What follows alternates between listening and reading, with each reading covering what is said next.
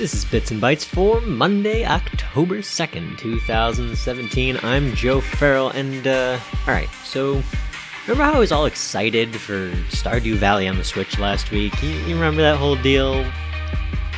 Well, it's happening. It's happening this week, in fact.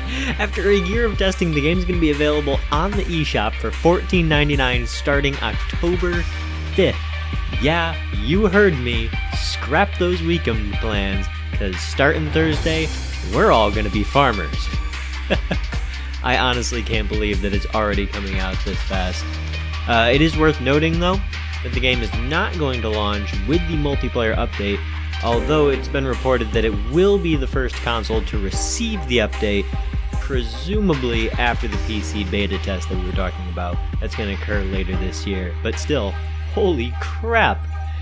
Oh yeah, game's about ready, should be out by the end of the year. No, it's gonna be out by the end of the week.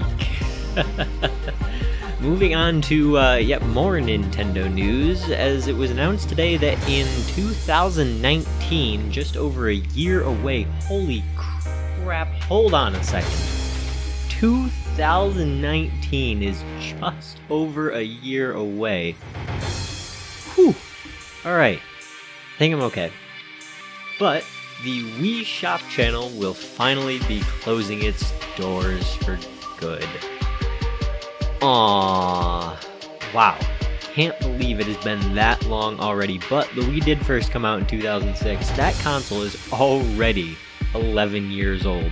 So, I guess this really doesn't come as much of a shock. In fact, it's a wonder that's still open at all, though I suppose that people do need to use it to update their Netflix app occasionally, which is actually all I've used mine for about 4 or 5 years now.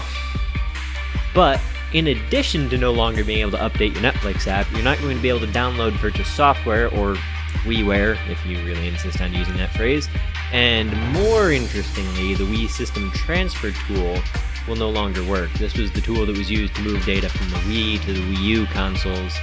And to be fair, the Wii U is going to be 7 years old at the point that they shut this down, and I really don't think there's going to be a whole lot of people needing it.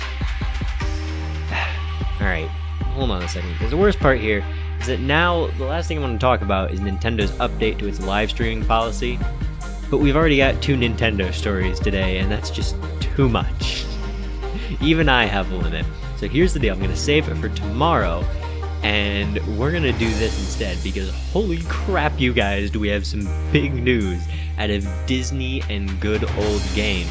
As of today, October 2nd, the multiplayer functionality of, wait for it, Star Wars Battlefront 2 has been restored! In other news, digital PC copies of Battlefront 2 sold out today in what top computer scientists are calling a literal impossibility. More at 11. Obviously, though, this was done as a tie-in to the launch hype for the new Battlefront 2, which looks spectacular if you haven't seen the trailers. But you can sure as hell bet that I'm going to be playing the absolute crap out of the old one now that it's back online. And, as if that news weren't good enough, Battlefront 2 is currently on sale on Good Old Games for $4. That's right, you heard me. What are you waiting for? Stop listening to me and go! And those are your bits and bytes for today. You can find me on Twitter at Pitspit, that's PITHPFTH.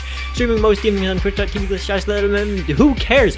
Go buy Battlefront 2. Let's go! Thanks for listening. See you tomorrow.